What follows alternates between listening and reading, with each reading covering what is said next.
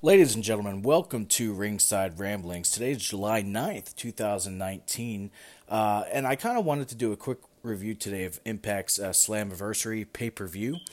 Kind of go through those matches, just kind of review them one by one and touch on them briefly.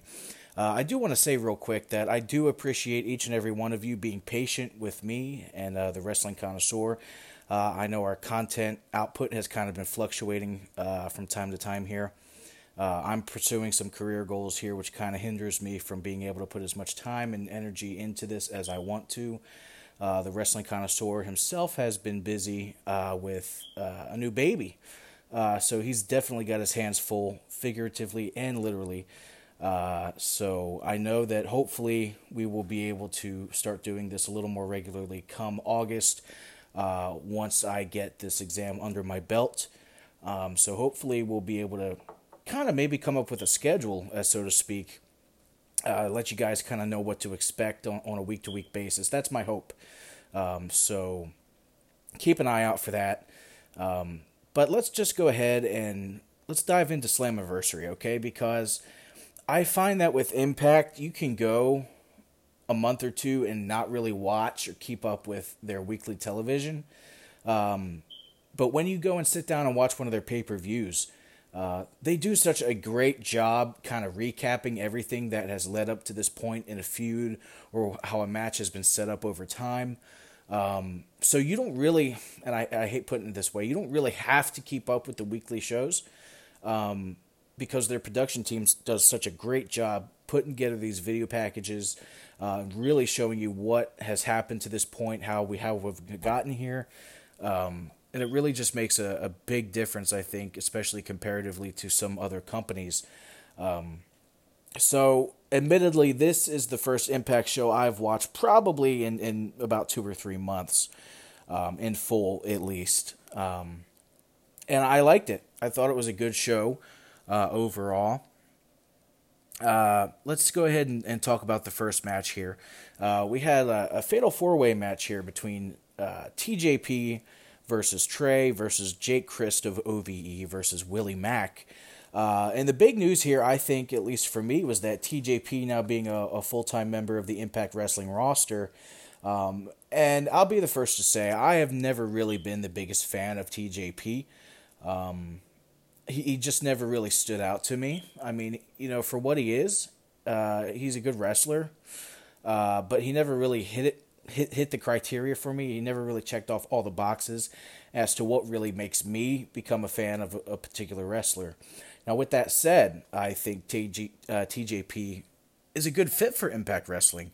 Obviously, he's been there before. He did the Suicide gimmick, or Manic. I can't remember which one it was. So he's kind of familiar with Impact and how they do business. And I think TJP really assimilates well into the rest of the Impact Wrestling roster. And he seems to have found really kind of where he belongs, so to speak. It wasn't WWE. I mean, WWE is kind of doing what they're doing with 205 Live. And even with rumors that 205 Live will cease to exist come the end of the year. And TJP really not breaking that glass ceiling in the 205 Live division like someone like Mustafa Ali or Cedric Alexander. I think TJP would have been kind of cruiserweight for life, so to speak. So I think TJP being part of the Impact Wrestling roster was a good choice. Fast-paced match here. I'm a big fan of Willie Mack, and I am a big fan of Jake Christ as well, who has an overwhelmingly underrated athleticism. Very athletic. We saw some great spots in this match, some innovative spots. At one point, we saw TJP Luck in a surfboard stretch on Trey Miguel. And then Jake Christ actually slides under to pin TJP, which I thought was just neat. Something that you don't really see. But then Willie Mack comes off the top rope with the big double stomp on Trey to break up that spot. So I thought that was kind of the standout moment of this match. Ultimately, it's Willie Mack who splashes down on Christ for the cover 1, 2, 3. So Willie Mack picks up the win via pinfall. Good opener. They say if you can't do the main event, the best match is to be in the opener. And I think that's a testament to the faith that Impact has in these performers to kind of get the crowd going, to get them excited for what's to come for the rest of the show. And I think they did that with this match. So a solid opener, which leads us into our second match of the evening. The North, comprised of Ethan Page and Josh Alexander, who are the Impact World Tag Team Champions, versus LAX, versus the other two members of the Rascals, Desmond Xavier and Zachary Wentz. And this was surprisingly another kind of fast-paced match. We saw a lot of athleticism out of the North, particularly Ethan Page and Josh Alexander in this match.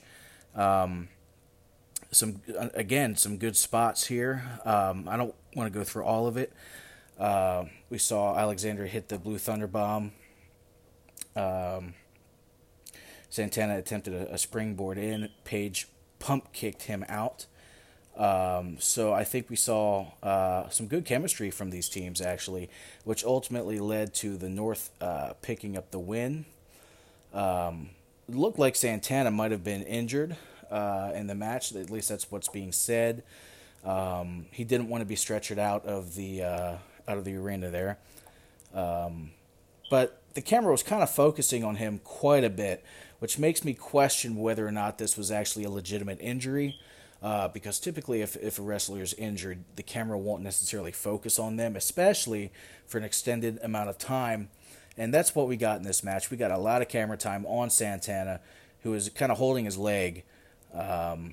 So whether or not that's a work, I would say it is.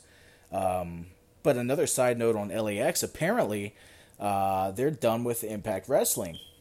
Whether or not that's true, I think is yet to be determined. LAX obviously has made a big name for themselves, Santana and Ortiz both kind of being the second incarnation of LAX, the original being obviously Homicide and Hernandez. Where LAX ends up next, they would be a hot commodity for any promotion, and I think wherever they go, they will find success. Up next, we got a little promo from Sami Callihan, hyping up his match against Tessa Blanchard. He's saying this is going to be a car crash, and he says that this match will be the main event of the evening. So, big news there. To my knowledge, the first intergender main event in wrestling. So, we will see how that goes as we continue this review. But up next, my boy, Killer Kross, going one-on-one with Eddie Edwards in a First Blood match. Killer Kross coming out in a priest outfit and his face painted. He's kind of got the cross on his forehead. Oh my God, he was just so creepy. And I think with Kross, you know, he hits. I talked about that criteria earlier. God, I'm getting excited just talking about it. You know, when I look and see what makes me a fan of a wrestler, you need the character, you need the in-ring ability, you need the ability to speak and convey what your character's goals are, their motivations, their intent. Kross does all of this and more. He's got the character down pat. His in-ring work is very good. Now, Eddie Edwards, on the other hand, and I hate putting it this way, but I can kind of take him or leave him. I know Eddie Edwards definitely has his fan base, and Impact has put a lot of time and energy into building Eddie Edwards, kind of making him out to be kind of this crazy person. But I'm not huge on Eddie Edwards. It is what it is. I think they're really trying with him, but at the end of the day, I don't need to see Eddie Edwards on my TV. With that said, this match had some cool moments, but admittedly, I think I was a little bit underwhelmed with the match. And I don't think it's to either Kross's or I don't think it's Edwards' fault either. I just think that's the nature of the match, kind of being this First Blood match. The dynamics in a match like this change. And I think, for me, I prefer more of the traditional match, generally speaking. So this First Blood match, I don't think it really did it for me. We saw some good moments out of these guys. We saw, cross throw Edwards off the ring apron into a stack of chairs. Obviously, the finish was visually interesting. Eddie Edwards jamming a broken kendo stick, into Killer Cross's mouth, which actually led to first blood being called in favor of Eddie Edwards. Not sure what they did there. I'm guessing he had a blood pack or something like that, because I highly doubt Eddie Edwards took a mangled kendo stick and tore Killer Cross's mouth up with it. I'm not really thinking that's what happened. But in any event, if you like the more hardcore, extreme style of wrestling, you probably really enjoyed this match. So for what it was good. I just think it could have been better, but I just think it's a circumstance of the stipulation. Up next was Moose versus RVD, and we've kind of seen this match being hyped up the past couple of weeks, from what I understand, with Moose kind of taking these shots at RVD. Ultimately, Moose got the win, and I think that was the right call here. RVD doesn't necessarily need to get a win because he's RVD, and at this point in his career, I don't think he needs to necessarily be going over these younger guys. So RVD did the favor for Moose, let him hit the spear and cover him for the 1-2-3. Kind of mixed reviews on social media about this match, and I think what's interesting is that people have always been such a big fan of RVD, but I think it's becoming a little obvious, even to the diehards, that RVD has lost a step or two. And look, he can do more than I can do physically, so I'm not bashing his physical or athletic ability whatsoever. But to the RVD of old, there's definitely something left to be desired. He slowed down quite a bit, and expectedly. Like, I wouldn't expect RVD to still go in the ring like he did 20 years ago. It's just not going to happen. So it's not a knock on RVD, but I think people hold him up to that standard, and I think when you do, you have a certain expectation that's simply not going to be met in an RVD match. But in any event, Moose gets the win. I think that was the right call here. Up next, yet another kind of extreme or hardcore match. This time, it was for the Impact's Knockout Championship, a Fatal 4-Way Monsters Ball match. Taya Valkyrie, the champion, versus Rosemary, versus Su Yung, versus Jessica Havoc. And Havoc, I knew, kind of used to be a part of the Impact roster, so it was kind of a surprise for me to see that Jessica Havoc had returned some years later to become part of the Knockouts division yet again. We saw some pretty sick spots in this match. We saw the tacks come out. We saw the ladder come out. We saw so I think it was Su Yung getting kind of spiked on her head in the tacks. Some stuff that'll kind of turn your stomach a little bit.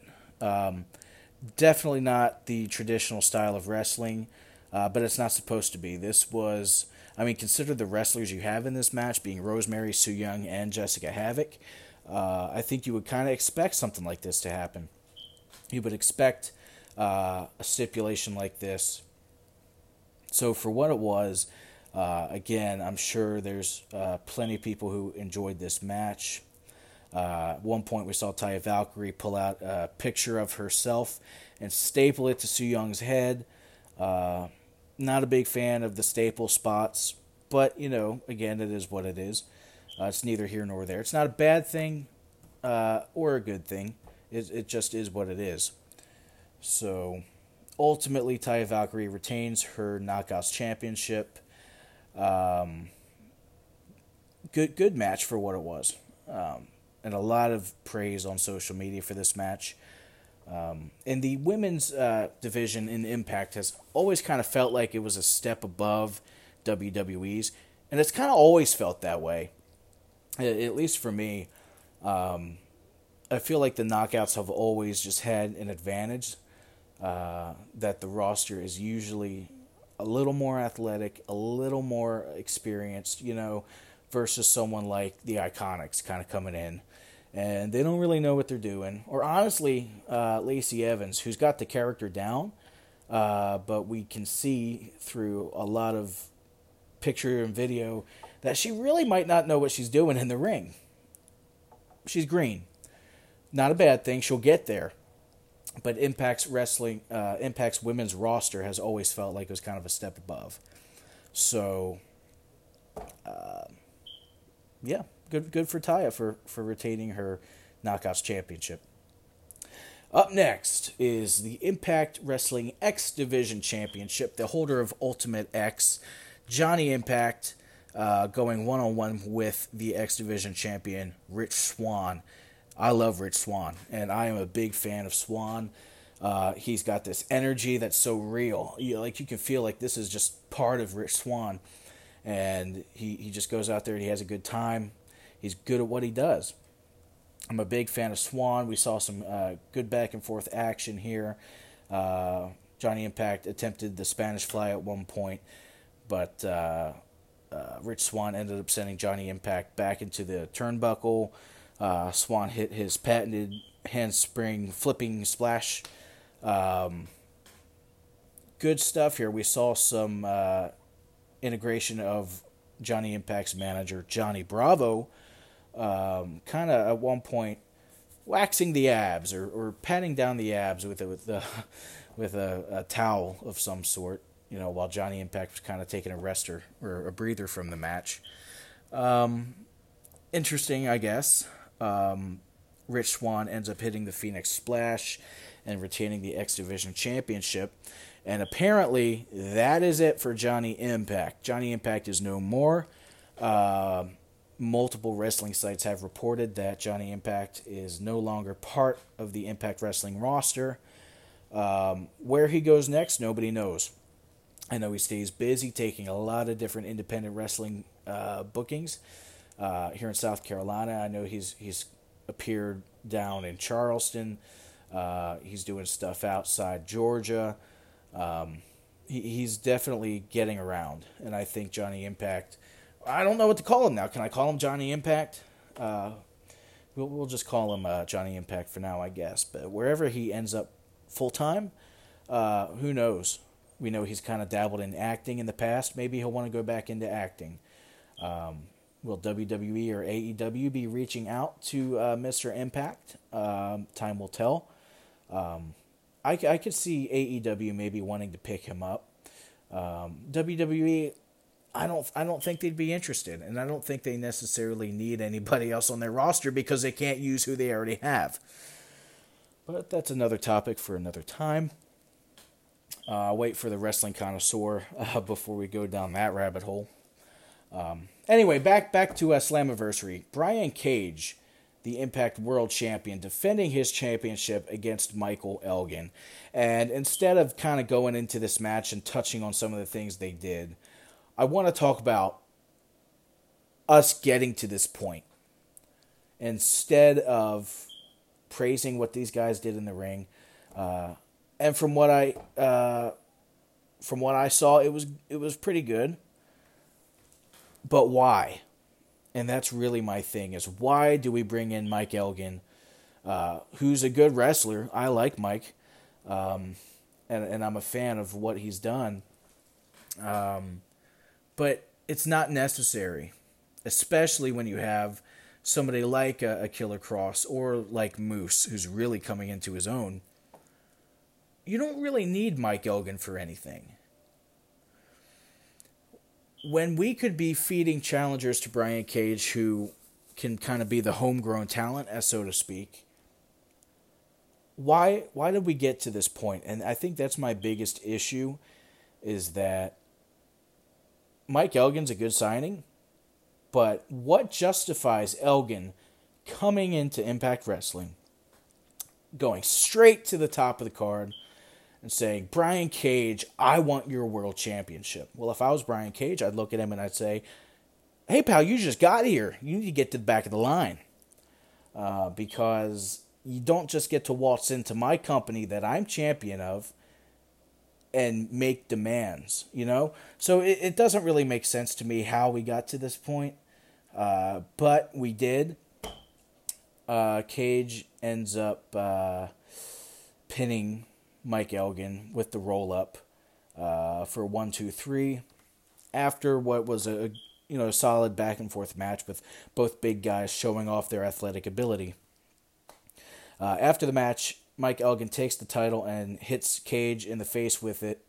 I almost forgot.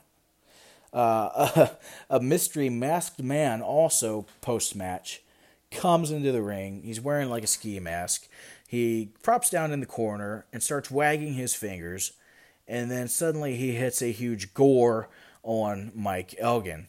The mystery man, beats his chest twice and then holds his arms up before running back into the crowd. Now, ladies and gentlemen, who did I just describe to you? Well, the news going around is that Rhino has made his Impact Wrestling return, and I've seen people calling it a debut, and that kind of pisses me off. It's not a debut. It's a return because he spent a pretty good chunk of time in Impact before. So, that was TNA. It was not Impact Wrestling. Whatever. Okay? It was a return. So, Rhino back in Impact Wrestling, so they say. Despite his contract with WWE not being up until July 17th. From what I understand, Rhino isn't going to be facing any legal ramifications of his appearance in Impact Wrestling, which really kind of boggles my mind why WWE has been so kind of strict with their performers' contracts, but yet they just kind of let Rhino go and do what he wants to do. Maybe it's because he's got vet status, But in any event, what can Rhino contribute to Impact Wrestling at this stage? Because by WWE standards, Rhino is nothing. He's a guy who sits in the ring at Titus O'Neil's barbecue and he eats bologna sandwiches, roast beef sandwiches, whatever it is. What can Rhino bring to Impact Wrestling at this point that the rest of their roster cannot? Experience? Maybe so. Put him behind the scenes then. But that's their choice. That's what they did. That's what they're going with. So we'll have to keep an eye on what happens with this.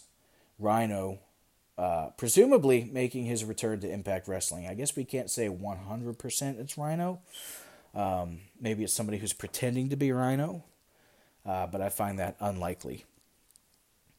All right, up next, finally we have reached the point of no return. Ladies and gentlemen, it's the main event of the evening, and Tessa Blanchard is going one-on-one with the leader of OVE, Sami Callihan, and there's no rules in this match. This lady and this man, they can do whatever they want to each other. Use any kind of weapons they want.